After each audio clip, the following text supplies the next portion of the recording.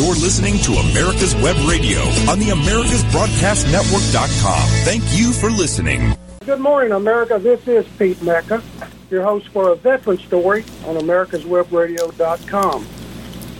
Imagine it's 1942. You're a 4-year-old child in Budapest, Hungary, when your father is conscripted into a Jewish labor battalion. You never see your father again. In 1944, your mother is taken away. She survives the horrors of a concentration camp, but is so weak someone has to bring her home in a wheelbarrow. You run back into the house because you believe there is no way the flesh and bone human in the wheelbarrow could be your mother. Thus was just 2 episodes in the young life of Holocaust survivor Robert Bob Ratonyi during World War II. His book, From Darkness into Light, My Journey Through Nazism, Fascism, and Communism to Freedom, is broken down into 5 journeys through the freedom he now enjoys in America. Bob, welcome to the program, sir. Thank you, Pete, for inviting me to your radio program to talk about glad to have you. Yeah, glad to have you. Bob, your book fits the generic category of biography, but your title, subtitle, and graphic design suggest to the reader much more than that. Can you tell us about this briefly? I'll try. My book is not just a memoir of the first 26 years of my life. It is also a narrative of historic events in the middle of the 20th century. World War II, the Holocaust, hardcore Stalinist communist dictatorship, a bloody uprising in Hungary, and the subsequent dangerous escape to freedom. I wanted to use my eyewitness accounts of events to teach something more important than just telling about my early life story. In hindsight, decades after these events took place, I wanted to tell my readers important conclusions reached and lessons learned, and to pass these on to future generations of young people. As a young person, I experienced the human capacity for love, kindness, and self-sacrifice, as well as hate and cruelty. I came to a conclusion, Pete, that there is good and evil in every human heart, and there is only a thin line that separates those two. I learned the importance of family and having a role model to provide guidance on what is important to grow up and be a responsible, sensible, and sensitive person. I learned that pain and suffering in childhood, or how poor you are growing up, need not have a negative impact on your self-esteem. I learned that socialism and communism are failed utopian ideologies, and history has proven that they always end in misery, not to mention the moral corruption that inevitably results from a totalitarian dictatorship. I learned the importance of setting goals, taking risks, working hard, and delaying gratification to achieve those goals. I also learned that good luck, being at the right place at the right time, has a lot to do with success. Being an immigrant in Canada and then in the U.S., I learned how to start out with no material possessions, not even speaking English, and end up as an educated, productive member of society in a few years. These are the lessons and conclusions I reached and hope to pass on to my children, grandchildren, and now to the general public with the publication of my book. Okay. You mentioned on Conversations that the urge to write the book was intensified by the birth of your grandchildren. Tell us a little bit about your motivations to write the book. Well, the truth is I never intended to publish a book. After my second grandson was born in 2002, I wanted to write down a few important and interesting stories for 2 reasons. First, to acquaint my grandchildren with their Jewish Hungarian roots. And second, through 5 stories I call journeys, which make up my book, I wanted to pass on to them the important conclusions and lessons I mentioned earlier. Publishing my stories in a book is the unintended consequences of first becoming a public speaker about the Holocaust in 2011. Students and adults who heard my story wanted to know how a 7-year-old child survivor of the war and the Holocaust ended up in America and became a successful professional. I was frequently asked if I'd publish my stories, and my answer was always no. I always said that my stories were for my family and close friends and not for the general public.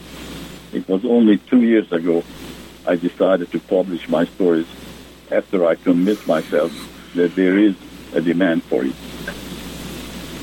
Yeah, absolutely. How did a engineer-trained successful business executive become a public speaker delivering thousands of talks on the Holocaust 60 years after the events? Well, this transformation came about when a close friend of mine here in Atlanta, a member of the Atlanta Northside Baptist Church, learned about my Holocaust story. We worked together for years. We socialized. He knew how old I was, that he knew that I was Jewish and that I was from Hungary. But he never put two and two together that I was a Holocaust survivor, and I never spoke about it.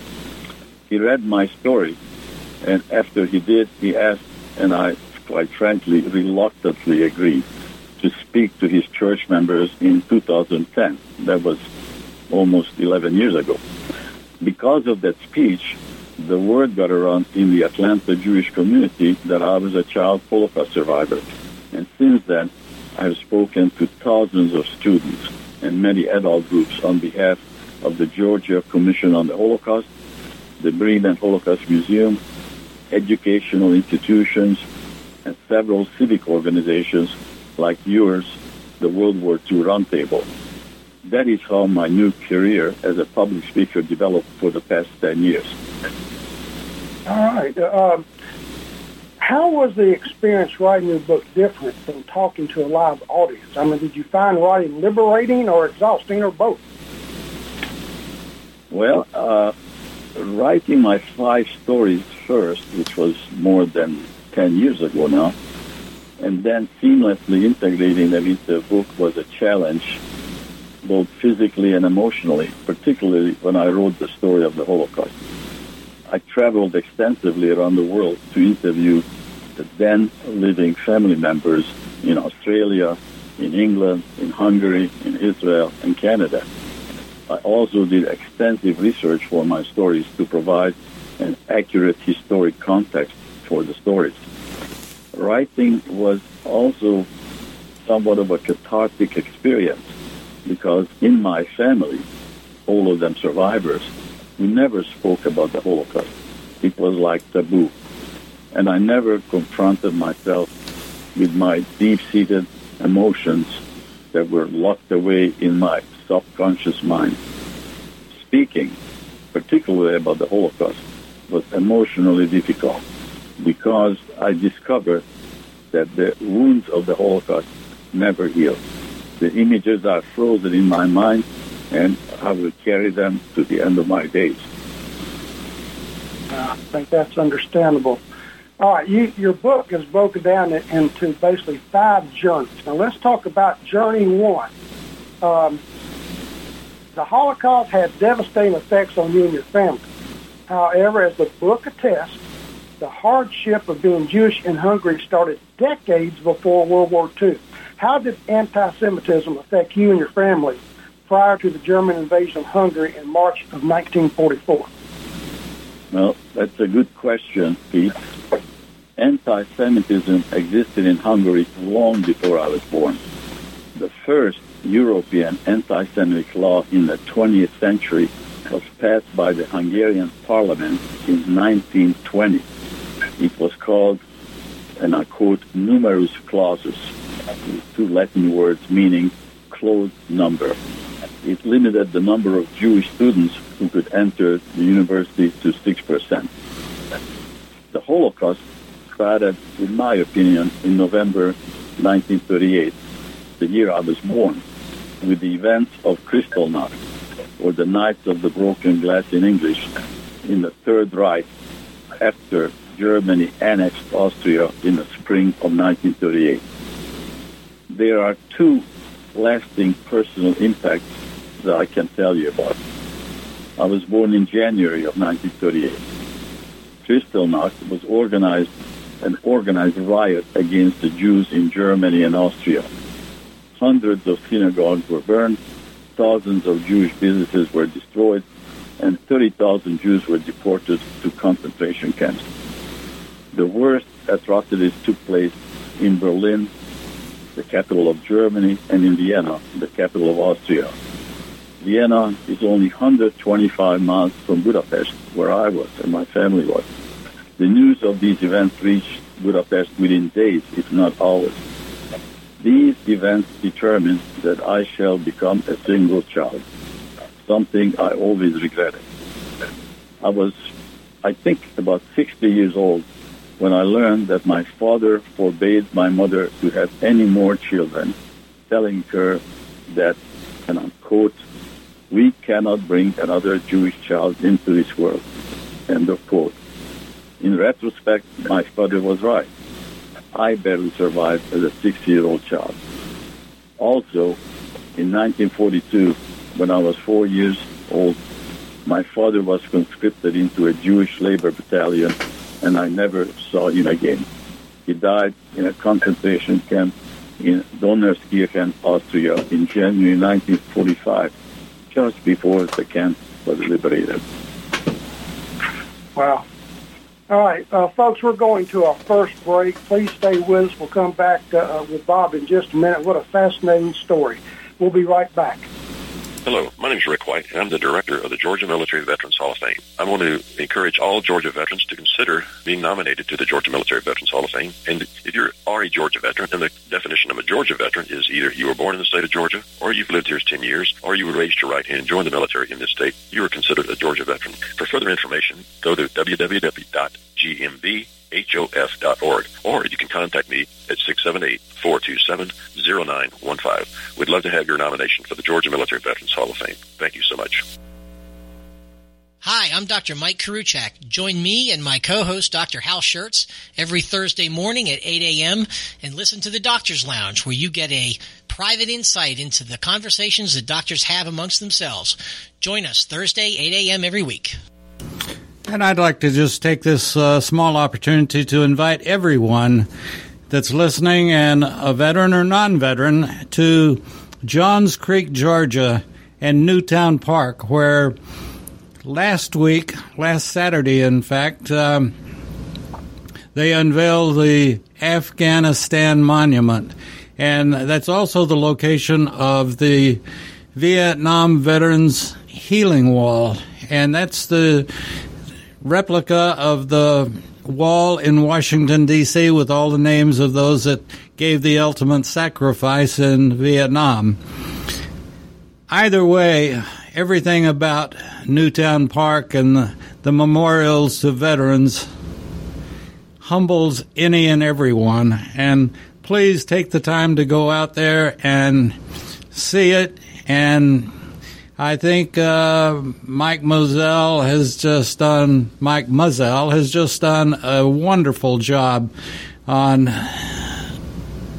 the park, Newtown Park, and the veteran memorials. So take the time to do it. Take the time to take your kids. And I want to congratulate Pete and Bob, because we keep touting the fact that stories like Bob's, you are our history books. Today, history has overlooked many, our history books that are in public schools have overlooked many things, and your story is so vitally important, Bob, and I thank you for coming on America's Web Radio. And with that being said, let's get back to Pete and Bob. It's all yours, Pete. All right. Thank you, David. We're back with the Holocaust survivor, Bob Ratonyi. Bob, by 1944, you were 6 years old, which made it mandatory for you to wear the yellow star that identified you as Jewish. Tell us about your memories of the experience and what it meant to you as a child. Well, 1944 was the year the Holocaust, or the final solution, as the Germans called it, reached Hungary. In March of 1944, Germany invaded Hungary, and new anti-Semitic laws were passed. One of those laws were that all Jews 6 years and older had to wear a yellow star in public. As a 6-year-old, I did not understand the significance of wearing a yellow star.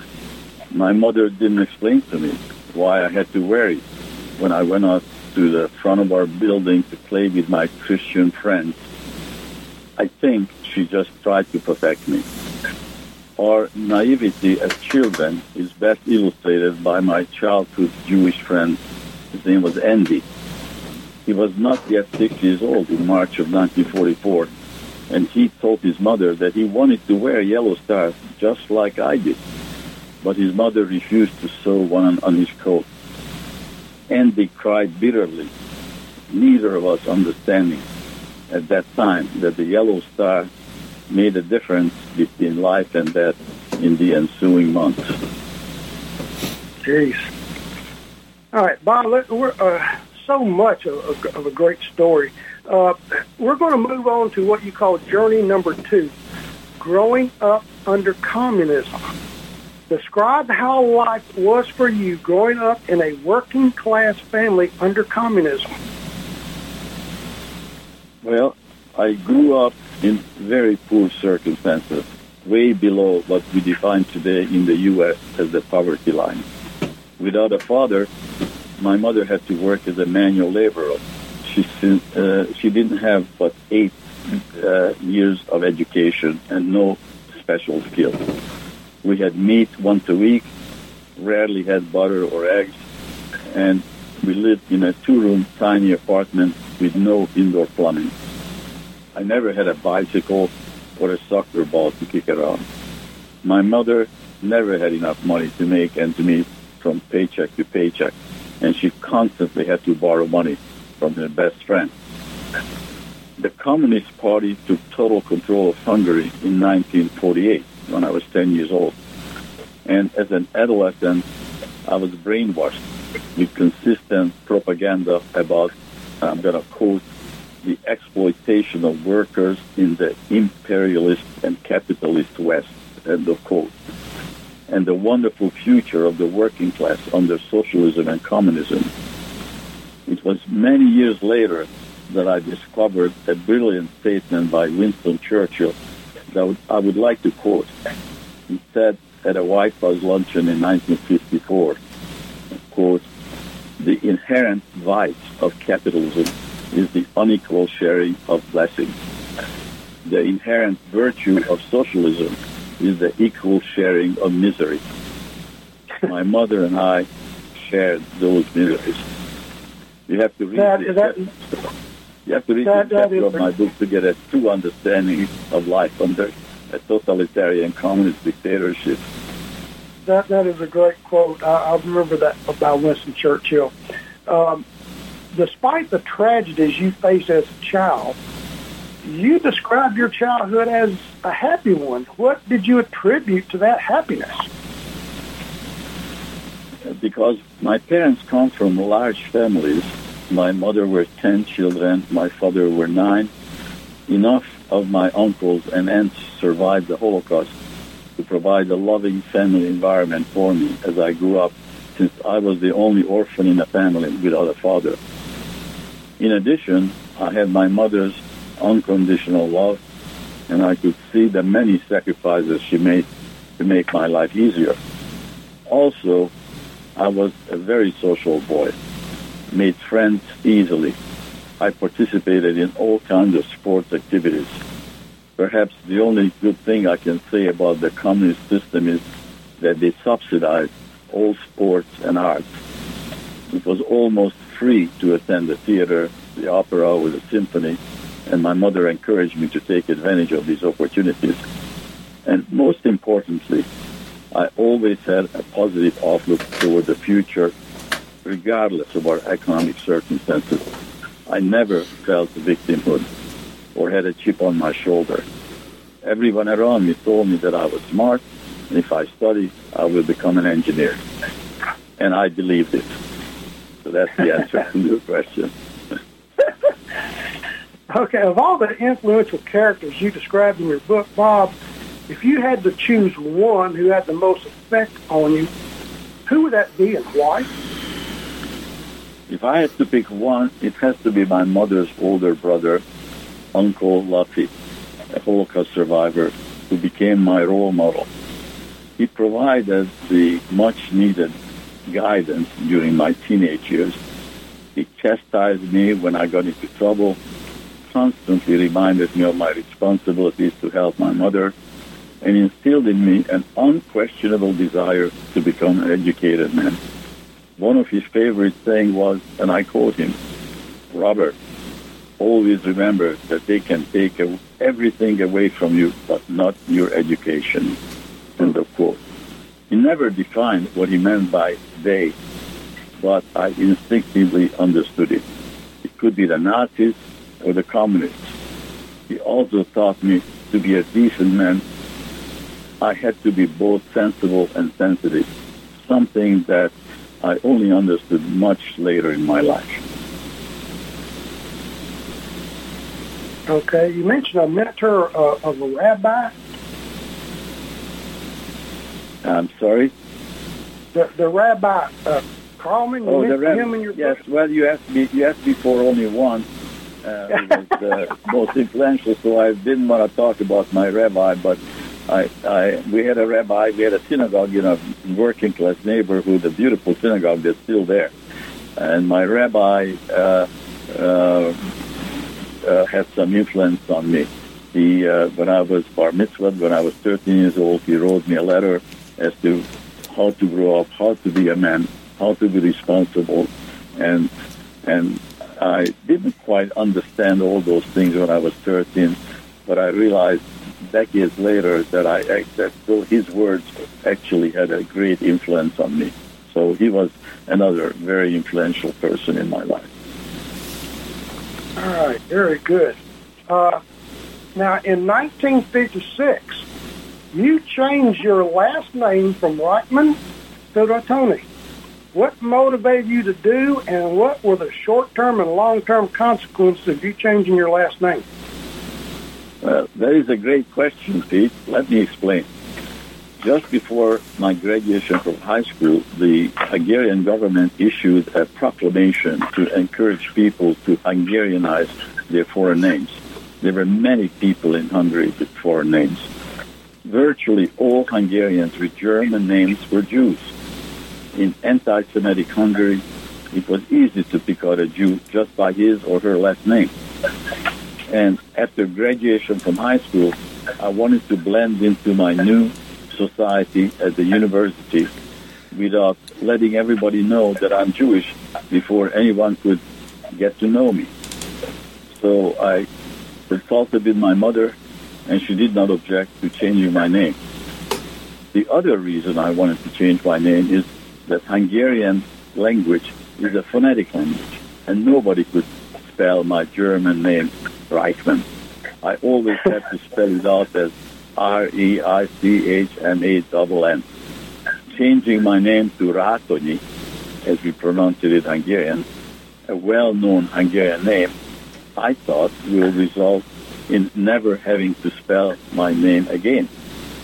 The short-term consequences of changing my name came only 6 months later when I escaped to Austria, where they speak German, and nobody could spell my new name Ratonyi. The Austrian border guard, who was registering all the refugees at the border, asked for my name, and when I said Ratonyi, he looked up and asked, "How do you spell it?" So much for changing my name to a Hungarian name. The long-term consequences of Hungarianizing my name came in Canada and in the USA, where nobody can spell Ratonyi, and it is mispronounced as Ratonyi. Therefore, everybody thinks that I'm Italian. Let's talk about your third journey, is the Hungarian uprising against the communists in 1956. What was it like for you as a young college student to find yourself caught up in the middle of an uprising which quickly turned very violent? First, it was thrilling to have a taste of freedom when the uprising broke out on October 23rd, 1956. It was led by students from my university. Tens of thousands of students from several other universities in Budapest marched to the statue of a Polish general of the 1848 revolution that swept across Europe. We peacefully marched and handed out a sheet of paper with 16 student demands for reforming the communist system and demanding the withdrawal of the Russian forces from Hungary. We marched and sang patriotic Hungarian songs that were forbidden by the government. By late afternoon and evening, the crowd grew to over 100,000 people, perhaps even more. And we marched to the parliament and to the radio station to declare our 16-point demands over the public radio. And I have to tell you, I've never experienced such feelings of elation, the freedom for the first time to sing and say what I wanted to and not be worried about being arrested. And that is when the shooting started and our march turned into a bloody riot. It happened at the radio station where some of the students were killed by the secret police trying to protect the radio station. Before I knew it, I had a gun in my hand. I frightened my mother when I showed up with a gun at home. I did not think her feelings and her shock of seeing me with a gun. It was only 12 years earlier when she was taken away at gunpoint from the very same apartment. I was ashamed of making her cry. Then I witnessed the hatred of the mob in lynching and burning the bodies of the enemy, the occupying Russian soldiers, and the secret police that represented the iron fist of the communist leadership of our country. I saw again what I witnessed as a 6-year-old child during the Holocaust, man's inhumanity against other men. It was sobering and made me question my own humanity. I learned then that revolutions are messy affairs, and they leave a dark shadow over your head and a confusion of what is right and what is wrong. I realized how easy it is to cross that thin line that separates good from evil in our hearts. Wow. Okay, folks, we're going to our second break. We'll be back in a couple of minutes. Please stick with us for more of this fascinating story in life. Whether cruising the strip in a 57 Chevy or taking the family on a vacation in a 71 Oldsmobile Vista Cruiser, you need to tune in to Classic Cars with Steve Ronaldo and Jim Weber every Saturday from 8 to 9 a.m. on americaswebradio.com. If you live to serve and want to make an even bigger difference, consider joining the U.S. Army. With training in fields like medical care, linguistics, and engineering, an Army career can amplify your efforts with humanitarian opportunities all over the world. Plus, you'll receive competitive pay and incredible benefits, so you'll be taken care of, too. Learn more at GoArmy.com. Ladies and gentlemen, boys and girls of all ages, join me, Roger B., every Tuesday at 1400 hours right here on America's Web Radio for the Locked and Loaded Show. We will talk about guns, weapons, ammo, gun accessories, prepping, and so much more. So be sure to join us every Tuesday at 1400 or 2 p.m. for Locked and Loaded on America's Web Radio. You're listening to America's Web Radio on the AmericasBroadcastNetwork.com. Thank you for listening. Okay, folks, we're back with Holocaust survivor Bob Ratonyi. Bob, we're going to move on to journey number 4. That is the escape. You decided to escape from Hungary in 1956. In hindsight, what do you think was the main reason behind this life-changing decision? And what was it for practical reasons or psychological reasons? Before answering your question, let me add some more information about the Hungarian uprising of October. Yes, sir. Go ahead. Sure. The Russians were caught off guard and had to leave the country. And Hungary became a free country for about 4 weeks. I felt that I had a patriotic duty to join the revolutionaries to protect our country from the anticipated attack and reoccupation by the Russians, which did take place in late November. We were all naive, expecting American paratroopers dropped down from the sky and to save us, since the Iron Curtain was broken. But it didn't happen. I later understood that President Eisenhower was preoccupied with the Suez Canal crisis. Now, let me go back to your question. My first reason to escape was the fear of retribution. I signed my name in a book when I picked up a gun at the local police station, and I feared for my safety and life. The radio announced amnesty for all students who participated in the uprising, but I didn't believe it. I did not want to end up in jail or in a Siberian gulag.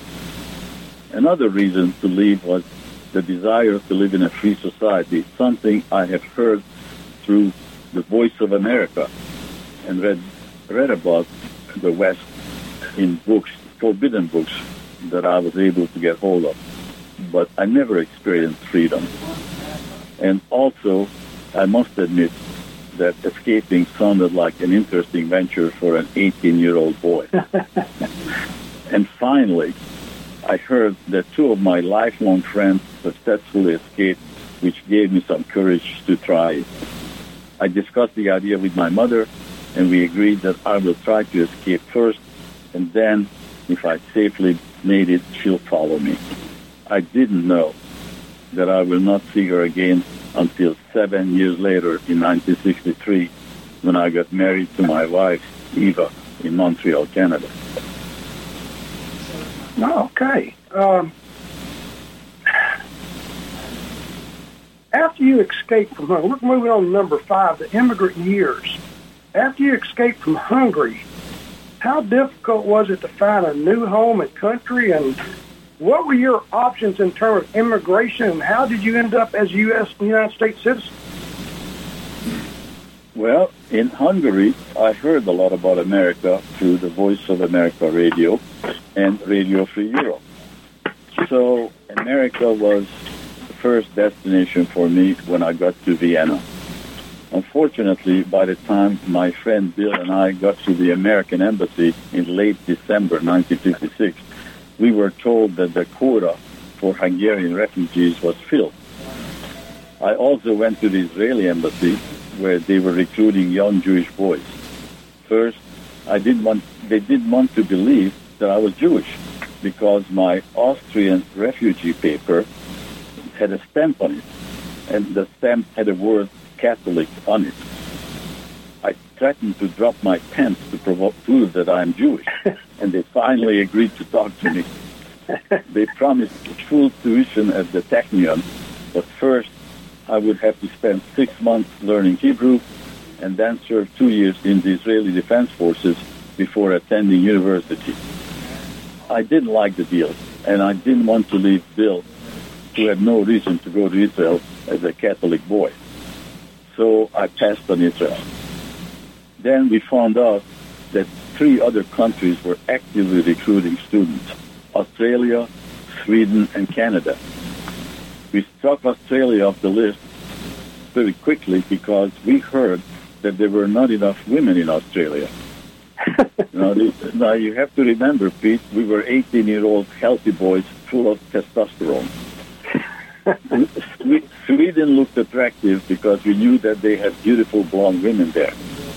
Unfortunately, the Swedes wanted us to sign a 10-year contract to work in Sweden after graduating from college. This quid pro quo did not appeal to us, so Sweden was struck off our list. And that is how Bill and I ended up as immigrants in Canada in February 1957. Wow. You write extensively about MIT. How did you end up at MIT? Good question. This was purely unintended consequences of events in early 1961. I was about to finish 4 years of evening engineering studies at Sir George Williams University in Montreal, and was looking forward to transfer to 2 years of daytime study at McGill University in the fall to get my engineering degree. Now, I could have gone to day school in 1957, but in order to bring my mother up, I had to work and take financial responsibility for her. So I enrolled in this engineering school, where I met another friend of mine. His name was Peter Csákány at Sir George, the school that we went to, who was also a Hungarian immigrant. For 4 years, Peter and I studied together and helped each other translating the textbooks and homework assignments when our English was still poor, particularly during the first year, as I said. Then, out of sheer curiosity, in the spring of 1961, Peter and I asked our physics professor, which are the best engineering universities in the United States, we asked. He said, MIT and Caltech, neither of which we ever heard of. But as a bravado, Peter and I decided to invest $10 to send our transcript to MIT in the spring of 1961, and then completely forgot about it. In July, we both received a letter from MIT telling us that we were accepted as juniors. I became very proud. I felt that my heretofore brilliance is finally recognized, and threw the letter in the wastebasket. I never seriously considered going to MIT. Tuition was $750 a semester, and I had $1,000 saved during the last 4 years, sufficient for the next 2 years at McGill University to get my engineering diploma. But fate intervened again. My future father-in-law was visiting in Montreal from New York, and I told him about the MIT acceptance. He got more excited than I was and implored me to at least go to MIT and talk to them. He even offered to give Peter and I a ride in his two-door red 1960 Corvair. We had no idea that Cambridge, Massachusetts is a 200-mile detour from New York. We have never been in the U.S. before. But we went and met with the admission officer, and he assured us that nobody, and I'm quoting, I still remember what he said that nobody ever left MIT because they could not afford it. End of quote. We were told that we can get a loan and scholarship if we got a 3.5 average for the semester. Let me just finish this story by telling you that this was the most difficult, nerve-wracking 10 hours train ride home to Montreal. There was no way we could rationalize the risk of going to MIT and compete with the smartest kids in the world against the assured scholarship to McGill University in Montreal. At the end, I told Peter, in not so many nice words, the heck with it, let us risk it. And that is how we ended up at MIT. I want to get to this. Your relationship with your wife, Eva, is an inspiring love story. Could you tell us how you two met and what made you decide to follow her after years of lost contact? Well, I knew you were going to ask this kind of a question, so I'm well prepared. We met on a blind date in Montreal, probably in 1959. Neither of us remember exactly when we met. I was working during the day and went to school at night. I was doing a favor for a friend of mine. He asked me to join him on a blind date. What upset me after the date was that this friend of mine did not share with me the information that my blind date, Eva, was not even 16 years old. At the age of 21, I considered myself a mature man, and dating a minor was beneath me. So it was not love at first sight, but we started seeing each other, and I surprised her with 16 red roses on her 16th birthday party. That guaranteed immediate acceptance by her parents, as you can imagine. I discovered that Eve and I had a lot of common background. She was very smart, and our relationship grew as we got to know each other better. Then we got separated in 1961 when she finished high school in Montreal and followed her parents to the USA and started studying at Hunter College in New York.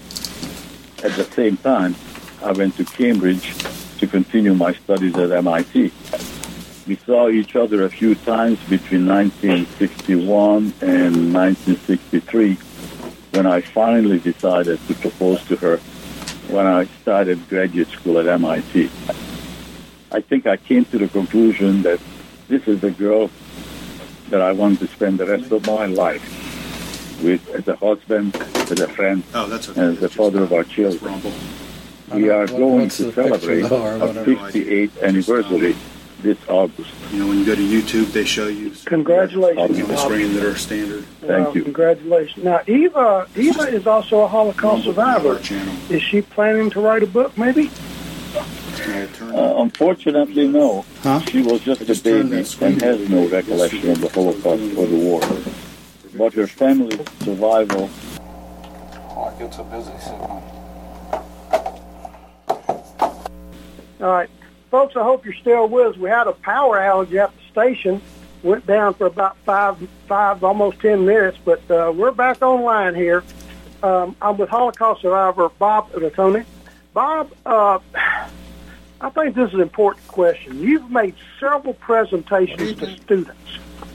What has been their response? That's not thunder. That was the air conditioner. Pete, let me answer your question by reading one of the many, many letters that I have gotten from students I spoke to. Here's one from January 2018. It says, "Dear Mr. Robert Ratonyi, thank you so much for taking time out of your day in order to tell our class your childhood story. Your description of the events you experienced while living in Hungary broadened my knowledge to make me more educated. Hearing you speak was a truly life-changing experience. I came out of that room feeling privileged to be able to live now and where I do. I spoke with my family about your story once I left, and they felt inspired as well. Thank you for feeling open enough with us to let us into this delicate portion of your life. The way you spoke made me remember the gravity to which World War II and the Holocaust changed millions of lives. Thanks to your gift, I will strive to create a better place to live and never stand by during injustice. Thank you so much. With love, Sumia Belanki." This was a high school girl from Westminster.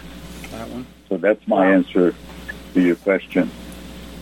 I could not have thought of a better answer. That it has a great letter from a young student. Which brings me to this question. These are very challenging times in America right now. Are you concerned in any way that there may be a rise in anti-Semitism? Definitely. I lived in America for 60 years. The emergence of open anti-Semitism feels to me like deja vu, reminding me what I used to experience in Hungary.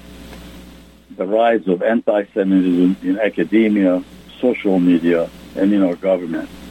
Movements like BLM is frightening. I blame the progressive left and the woke generation for trying to destroy our country. That's how I feel. Very, very well put. Thank you, sir, for that. Now, Bob, you've seen what life is like under many forms of government. Give me your thoughts on America and the freedoms we enjoy, sir, and you have the floor. The ball is yours. It's going to be very brief, Pete. I truly believe that this country is an exceptional country. It is inhabited by the same human beings as any other country. But we have two documents I fell in love with: the Declaration of Independence and our Constitution, both aspirational documents that no other country in the world has. As an immigrant, I would have never been able to assimilate fully as a French, German, or a British citizen, except for not qualifying for the presidency, something I regret. This is one of the very few immigrant countries where you can reach your goals without cheating, lying, and stealing, something I am proud of having achieved. I just hope that it is not too late to change the current social, economic, and political trends and that my grandchildren will enjoy the same freedoms and opportunities I had over the past 50 years. Well, good statement. I think we're all very, very concerned about that. 67. Sort of an off-the-wall question, Bob. Under communism, there's been students I've heard on TV and radio that they're praising socialism and communism. Is it because they've been taught it? I know they haven't experienced it. What do you have to say about that, the way our generations are embracing socialism and communism, what you went through and detested, and also fascism? Well, unfortunately, I'm sure most Americans, unless you're in academia or maybe you were a soldier and fought against one of these regimes, don't know what socialism and communism is, and they have no idea. And socialism looks very enticing when the government gives you a lot of things that are free education, free healthcare, subsidies to almost everything.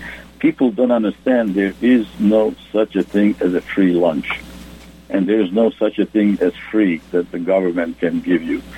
And the government that's made up of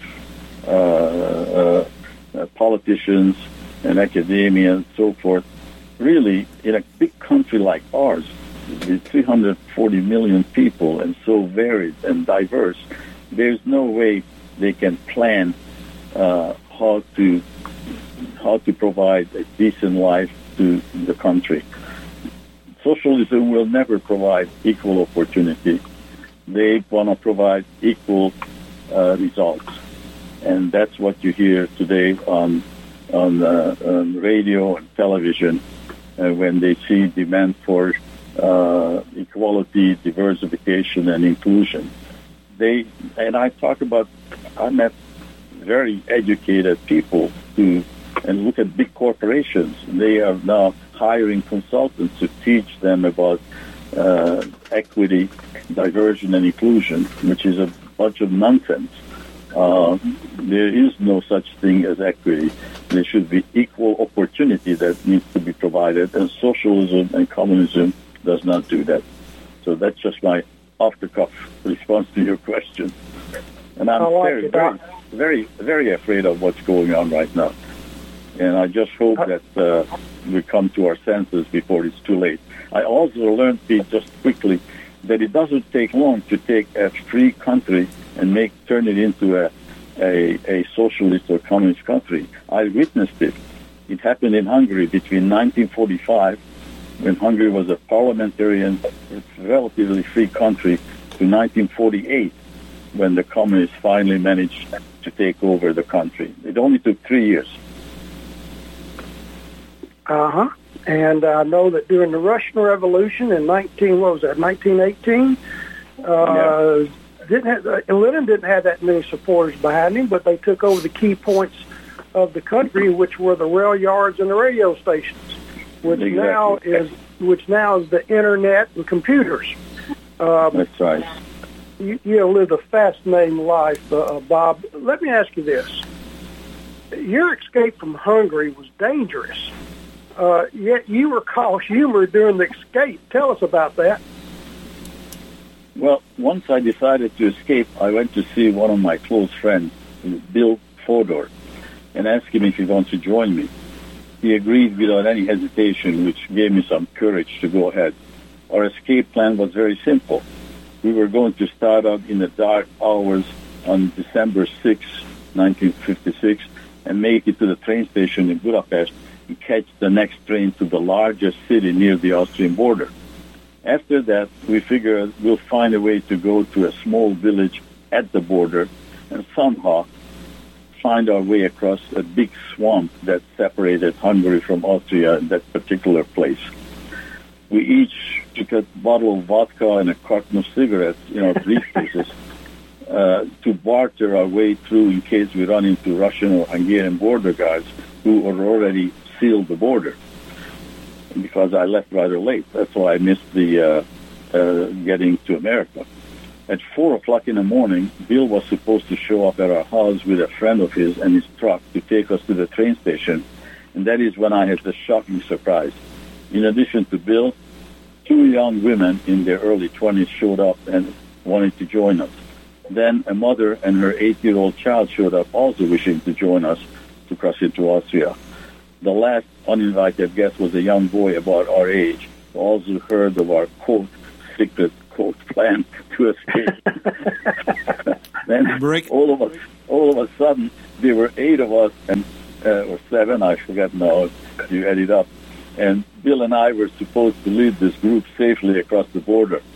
I found it ironic that 3 young women, better equipped to barter with the border guards for safe crossing than Bill and I, they needed us 2 18-year-olds for protection.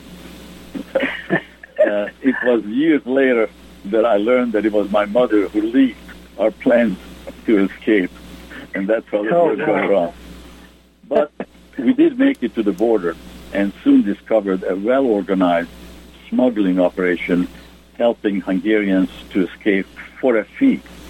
The final miles before we got to the border were chaotic, and I got separated from my group.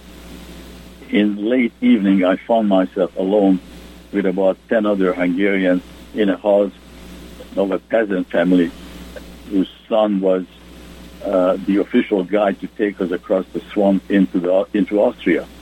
I was in panic, having separated from Bill and feeling guilty that I failed as a group leader to provide safety for everyone. I asked my guide to look for Bill Fodor in the village and gave him half the little money I had on me. The guide returned in about an hour, smelling of alcohol, and told me that nobody heard of my friend. So I figured he'd probably spend my money at the local tavern. But then he collected money from everyone else as his fee to take the group across the border. He offered me a deal after I told him that I didn't have enough money to pay him. A young couple in our group had 2 small children with them, a boy and a girl. The guy asked me to carry the girl in lieu of payment, which I gladly accepted. And around midnight, in freezing weather and in pitch dark, we started our journey in single line, me with a 6-year-old girl sitting on my shoulders, her legs dangling on my chest, and her arms around my chin. It took about an hour and a half across the trail of only a few feet wide. The guide instructed us not to speak a word, and if we heard any voices or saw any lights, to hit the ground as we wait. As we walked, the little girl got heavier and heavier, and I was thankful for all the training I had as a track and field distance runner. So I knew I was used to pain, and I was just focusing, putting one foot in front of the other, and went on. The content of my bottle of vodka gradually ended up in my stomach by the time we reached the border. But I never felt this. Suddenly, the guide stopped us and told us that the Austrian border was another 20 meters ahead. He turned around and disappeared in the dark on his way back. Frankly, I was suspicious that this was a trap, and we were nowhere near the border. But he was right, and in about 15 minutes, we heard a loud voice saying, "Halt!" and we knew we were in Austria. I still think about this 6-year-old girl I carried. I hope she's still alive someplace in this world, and told her grandchildren how an 18-year-old boy carried her to freedom. Luckily, I reconnected with Bill and the others in a small Austrian border village, and we all made our way to Vienna in a week or so to search for our new country. Wow, what a story! So that's the brief. Okay. I want to go back to one thing you mentioned. Hey, we need when to. You went to communism, the word brainwashing or brainwash is used quite a bit, Bob. I know that about communism, but hey, we need to take a break. Brainwashed by a communist-type dictatorship, was it like the Voice of America that got you to start accepting a different version of life and politics? Or how did you... Yeah, that's an excellent question, Pete. That was certainly one, because listening, certainly you have to do that at night with the windows, shades down, and very quiet so that nobody could hear you. Otherwise, you would be deported to the secret police, and that would be the end of it. But I did listen to Voice of America, and I also have some books that were not allowed in Hungary. There was what's the word I'm looking for is censorship of any Western material. No movies made in the West or books that talked about the West were allowed. But my mother had a friend, Mrs. Klein, who was very educated, spoke several languages, and she had a great library of books. And she encouraged me to read some books in Hungarian, of course, because that was the only language other than Russian that I knew. And so I read a lot. I still am a great reader of books, and I learned through these books, through Voice of America, and then maybe my uncle Lottie and a few other members of my close family, that there was a totally different life in the West, and there was freedom. So I understood a little bit of what freedom was, but I really didn't understand it because I didn't experience it. I only heard about it. And luckily, I realized how we lived, and I realized that instead of the wonderful life that communism offered to everybody, the classless society, that we actually ended up with a society that had its own classes. The upper classes were the politicians, the Politburo, the people who ran the country, and the secret police that had the power to keep them in place. And they enjoyed all the benefits that you can get on the West. They had cars, they had beautiful apartments, they had food, they had clothing, they had money. And the rest of the world, the rest of the society had nothing. So that's how I learned, and that's what inspired me to take the chance and escape and leave the communist system behind. I think everybody in America needs to listen to that last statement, Bob, that we have people in this country who were born and raised here who say that the American flag is a symbol of hate, but yet the Cuban people right now are protesting for their freedom, and what flag are they waving, Bob? They're waving the American the American flag. Our politicians in Washington somehow don't watch these shows and don't understand it, unfortunately, except a few of them, of course. Most of them are conservative, and most of them are Republican. Yeah. Pete, all right, I understand. Pete, we're Bob, going to have to go, but let me interrupt you a second, okay? One point that Bob brought up is the infiltration, and I don't know if you're aware of this, but the Chinese have a standing army in the United States.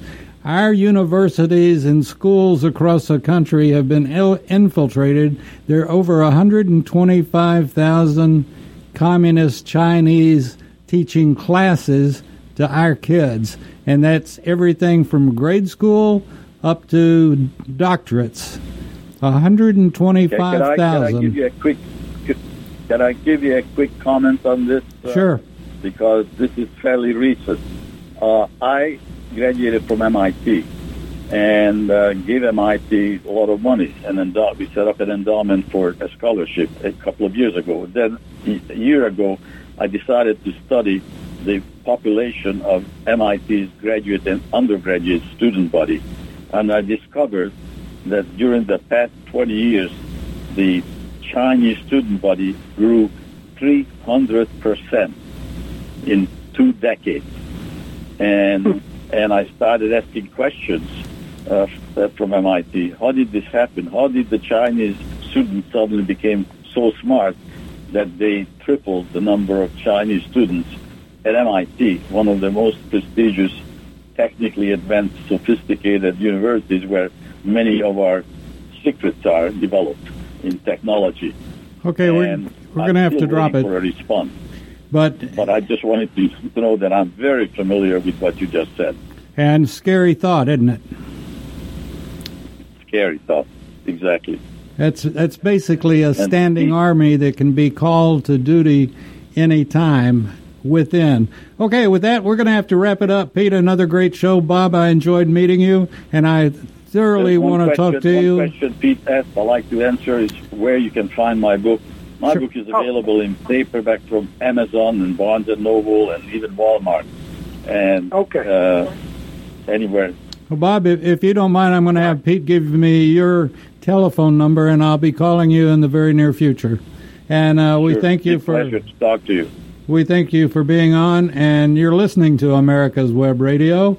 It's been a veteran story with our great host, Pete Mecca. We'll be back next week with more. Stay tuned for more entertainment. You're listening to America's Web Radio on the AmericasBroadcastNetwork.com. Thank you for listening.